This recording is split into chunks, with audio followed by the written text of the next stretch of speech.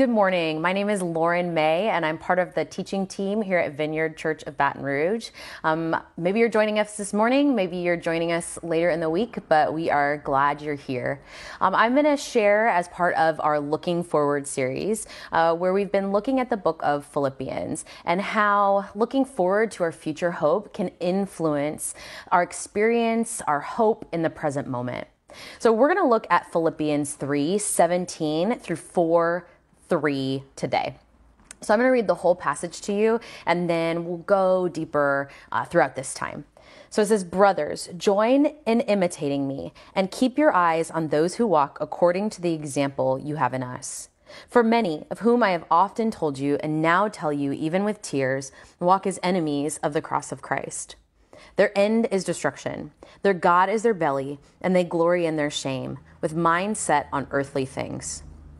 But our citizenship is in heaven, and from it we await a Savior, the Lord Jesus Christ, who will transform our lowly body to be like his glorious body, by the power that enables him even to subject all things to himself.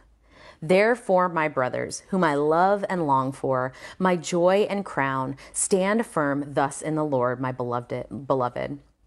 I entreat Euodia and I entreat Syntyche to agree in the Lord. Yes, I ask you also, true companion, help these women, who have labored side by side with me in the gospel together with Clement and the rest of my fellow workers, whose names are in the book of life."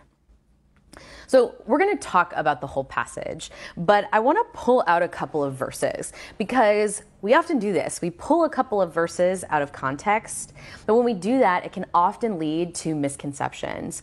And these two verses lead to a huge misconception about Christianity. And that's a surface reading of Philippians 3:19 through 20. So it says there, their end is destruction, their God is their belly, and they glory in their shame, with minds set on earthly things. But our citizenship is in heaven, and from it we await a Savior, the Lord Jesus Christ. So if we just read that and we don't read anything else, it can lead to the assumption that we should be against everything earthly, everything on earth, and open ourselves up only to the hope of a future eternity up in the sky. So that would make finding home, building a life here irrelevant. As the wise Yoda once said, this perspective leads to the belief that luminous beings are we, not this crude matter. But that's not the story that we hear in the Bible, that what happens here doesn't matter or nothing on earth matters, only what matters is what we're going to eventually. We have to consider the rest of the Bible, and we have to consider the rest of this passage. And what we see in the Bible and in this part of Philippians is a longing for the peace of a loving home being met through nearness to God and the love of a supportive community. So, okay, let's look at the Bible, right? God created the heavens and the earth, and he looked at it and he said, "It's good." And humans lived in perfect communion with each other and with God. But then if you've been around the church for a while, you know the story. That perfect communion was broken. And then the rest of the Bible is trying to get back to that communion with God and that communion with each other. So you see the people wandering in the wilderness, and then you see them establishing a home, but then losing part of that home and having to reestablish it. The nation of Israel getting it together and being awesome, and then falling apart. Setting up new Edens in high places, getting in arguments among each other, getting close to creating that new communion with each other and God, but never getting close enough. Until eventually the Israelites are thrown into exile and there's silence for years. And then all of a sudden there's a voice crying out in the wilderness, proclaiming, "Make yourself right with the Lord." And then Jesus shows up. Jesus, the God of the universe, comes and makes his home with us. And then he spends his time in the New Testament helping us get to know God better and helping us make a home with others who are unlike us. And then the rest of the Bible is a series of letters. And in these letters, we hear friends updating each other, asking each other for help, finding out what's going on, and trying to make sense of how to get along. So the Bible spends very little of its time talking about heaven and a whole lot of time talking about how we can get close to God and how we can get along with each other here on earth.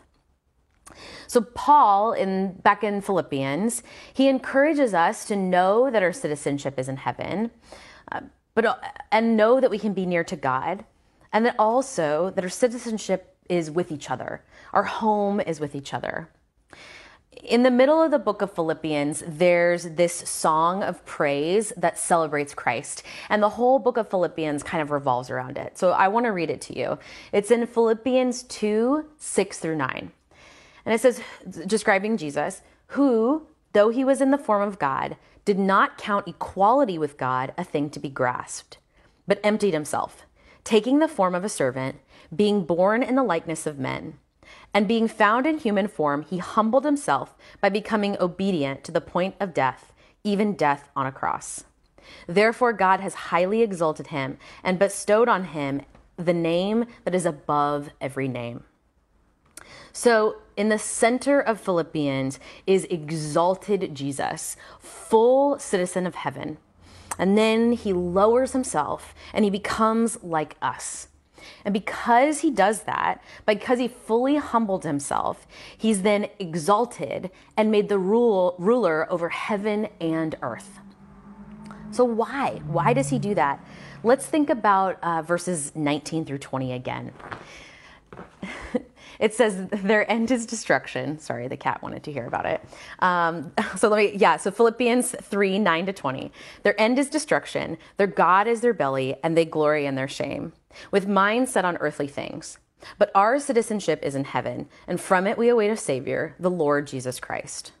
So verse 19 is describing our default setting, the lowest level on the hierarchy of needs, right? Their God is their belly. We're hungry, and we spend our lives trying to make sure our bellies are full. Their minds are set on earthly things, so survival, rest. This is the default for humans, and Jesus willingly entered into that, so he could be with us. He took on humanity by way of an unwed, poor mother living in a backwater town. So he became humble and became a man of the flesh, and then he became renewed so that we might follow him into that. So again, you're seeing Jesus exalted, becoming lowly, and then exalted again. And when he became lowly, he meets with us and he pulls us up along with him so we can come behind him as citizens of heaven as well. So the people that Paul was writing this letter to understood the implications of citizenship. Okay, so when you see when you read the book of Acts, you hear a lot of times local authorities getting really nervous when they find out that Paul is a Roman citizen. And that's because Roman citizens had some special privileges, even if they didn't live in Rome. And basically the big one is that Roman citizens could appeal to Roman authority. So the local magistrate couldn't rule fully on an issue dealing with a Roman citizen. And that's why Paul appeals to Rome. And that's the idea of citizenship there. And then Philippi in particular, citizenship was a big deal because Philippi was a retirement community for Roman soldiers. So there was a lot of pride in being a Roman. And so Paul telling the followers of Jesus to pledge citizenship to heaven and saying that Jesus was king, not Rome, not Caesar, was a radical political statement. And they would have understood exactly what he was saying. Because Roman citizens appealed to Roman authority. But now Paul encourages his friends to consider the kingdom of God their home and believe and act as if that's their citizenship. And so that had real practical implications for the believers. The hope of home and safety and comfort and that feeling of belonging believers wanted to have isn't one that we're told to ignore. But I think if all we had was that promise of home at some point, that our citizenship is in heaven at some point, I don't think that would be enough. Our experience with finding home and community throughout our lives, I'm sure has failed many of us. I'm so grateful. I just feel like I've built really amazing communities of friends that I've built over time and in different seasons of my life. But I've also experienced deep seasons of loneliness in between when I've moved to a new place or others have moved away. And I also think the intense isolation that we've experienced in the past 6 months proves to all of us that just being told that we're welcome or we're part of something bigger, even if that something bigger is citizenship in the kingdom of heaven, isn't necessarily enough. This awareness can only sink into our hearts when it becomes an experienced reality. The citizenship that Paul reminds the Philippians of then is not, eventually we're leaving here, we're heading to the sky, but this is an active citizenship here on earth that supersedes national or social boundaries. So let's look at Philippians 3:20-21. Let's move on in the passage. It says, "Our citizenship is in heaven, and from it we await a Savior, the Lord Jesus Christ, who will transform our lowly body to be like his glorious body, by the power that enables him even to subject all things to himself." So when he comes to restore, not just to leave behind this crude matter. So to rephrase Yoda a little bit, luminous beings are we, made by God to be good, but corrupted into crude matter by the decay of this world and the destruction of our own choices. Renewed and made luminous again, not just by good vibes or hard work, but by the power of the cross. So in him, near to him, we get closer to home as we become more like him and experience the joy of his presence.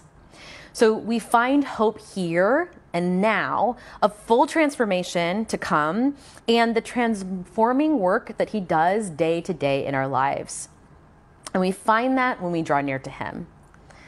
It's the joy of being a part of this community of believers is that we have the joy of Jesus, which that in itself is enough. But then Paul goes on.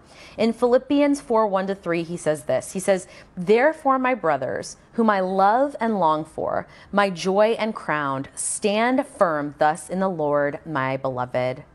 I entreat Euodia and I entreat Syntyche to agree in the Lord. Yes, I ask you also, true companion, help these women who have labored side by side with me in the gospel together with Clement and the rest of my fellow workers, whose names are in the book of life." So Paul's citizenship in heaven doesn't lead him to turn his gaze back to the sky and ignore everything around him, but it causes him to look deeply into those around him. I love how he describes his friends, right? He says, my joy and crown, my beloved, true companions, fellow workers. What a great way to greet your friends. And then even reflecting on those that he would consider an enemy, a little earlier in verse 18, he says, "For many of whom I have often told you, and now tell you, even with tears, walk as enemies of the cross of Christ." So Paul doesn't scorn them, right? He says, I tell you even with tears. He's mourning, he's crying for those who are not a part of the loving community.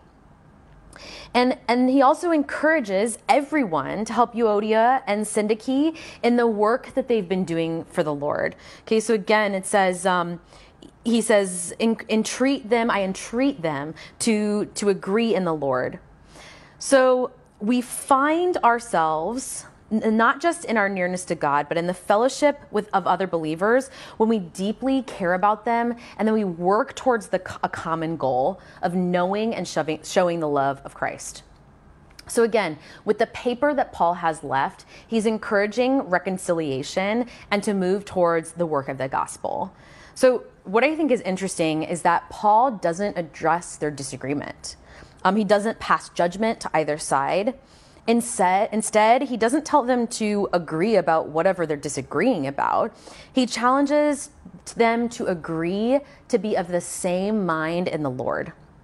So unity in Christ, even in disagreement. So I think we missed something here if we think that the goal is for everyone to make sure these leaders in the church start getting along. It's not about ladies get along, right? He encourages them to get back to the work, and not just them, but everyone, to get back to the work of spreading the love of Jesus. And he says, help these women who have labored side by side with me in the gospel. So the work they have to do supersedes their disagreement. And the ancient church was familiar with deep social divisions. This was a group of people who had never socially interacted with each other before, and now they're living in close-knit community. And I think we as a church have deeply felt the divisions in our modern world. And what are we called to do? Right? I don't think we're called to agreement or unity on every issue. All of us are deeply influenced by our circumstances, our experiences, our education, and have different perspectives on the way things that should be done. And I don't think we're going to see unified agreement on every issue facing our community. And that doesn't mean that we shouldn't try to figure those things out. We shouldn't try to discern what the right thing to do is. But in that discernment and in that disagreement, we are still called to move forward with unity in our consideration and love for each other and the work of God, the work that God has for us to serve others and serve and love each other, and especially those in need. And when we can practice this, our community becomes our home. I experienced powerful community earlier this year. And okay, so I can be a little crazy. Sometimes I do like thought experiments with myself when I'm like, do I really trust God? Like, do I really trust God? And I do this thought experiment where I think through, okay, what would it be like if I lost everything? Like literally everything. I don't know if anyone else does that. I don't know. But anyway, we were talking about this at VC one night, and I was explaining this thought experiment, and I was saying that, like, I don't know. Like, if I lost everything, I don't know if I would be a good Christian anymore. I don't know if I would fully trust God to get me through. And that was kind of how I left it. But it was funny because we started walking home, and we realized that Derek didn't have his car keys. Now, we were at near our apartment, so we were able to get home, but we were tearing up the apartment looking for the car keys. And Jeremy and Kim, this was pre-COVID, were over, and they were trying to help us find the keys or whatever, and we really cannot find the keys. And we're trying to decide, whose work is more important, who gets to go to work tomorrow, who stays home tomorrow, how are we going to manage this? And Jeremy and Kim are kind of talking over the side. And they come and they tell us, hey, Jeremy's going out of town for the week. Take our car. And it was just so cool because it was just such a simple way to serve us and know that the community supported us. And so we were picking up the car, and I was thinking about the earlier conversation that I had where it was like, I don't know what I'd do if I lost everything. I don't know if I could trust God. And I realized what I would do is I would fall back on y'all. I would fall back on my friends. I would fall back on my church community. And there's no doubt in my mind that you guys would take care of me. I have no doubt. And I love that we are a people who's willing to create a home for others. The reality is that the idea of home is not always a happy one for people. For some of us, it is, right? For some of us, it's a place where, despite the normal mistakes of being human, we could feel loved and appreciated at home. I could go and have a huge meal and eat way too much, and no one would comment on it, and no one would judge me. But that's not the experience that everyone has had. For many, the home is not a place of rest and comfort. And so this invitation, this description of nearness to God and a loving community of other believers, what we can be as a body has got to be the most winsome thing in the world. Robert Frost wrote a poem about a couple deciding what home is. And the husband said, home is the place where when you have to go there, they have to take you in. And then the wife, she says, I should have called it something you haven't to deserve. And I think in both of these, we hear what Christ has to offer and what it looks like when we as the church bring the kingdom here. God took us in, no questions asked, and gave us what we didn't deserve. And that's the inheritance that we have. That's where we're heading, and that's who we can be now. So when we know that our citizenship is past this present moment, we can be a people who do that for others too. Let's talk about some practical tips. Okay, so practical tip number 1. I'm going to encourage you guys to journal what home means to you. So what does the ideal home look like? And then once you've written those things down, I want you to read Psalm 84. Okay, so Psalm 84 is about describing the courts of the Lord. So like better is one day in your house than 1,000 elsewhere if you're into old school church music. And as you make that list and then read Psalm 84, I want you to think about what connections you see and then what differences you see. So when I did this, I was actually surprised that my idea of home was actually kind of different than what it looks like to be in the presence of God and in the courts of God. And then when you see those connections and differences, and when you feel that stirring of, yeah, I want that, ask God to show up as home for you this week in that way. And then practical tip number 2, reach out to a friend or a community that you haven't reached out to in a while. So I know we're in trying times. And so this doesn't look like knocking on someone's door without a mask and be like, hey, let's hang out, right? We want to respect the boundaries and concerns of others, right? So hang out in a way that makes that friend or that community feel safe. And I know a lot of times that means Zoom, right? And I know Zoom fatigue is so real, but our friends are worth it. They're worth that fatigue.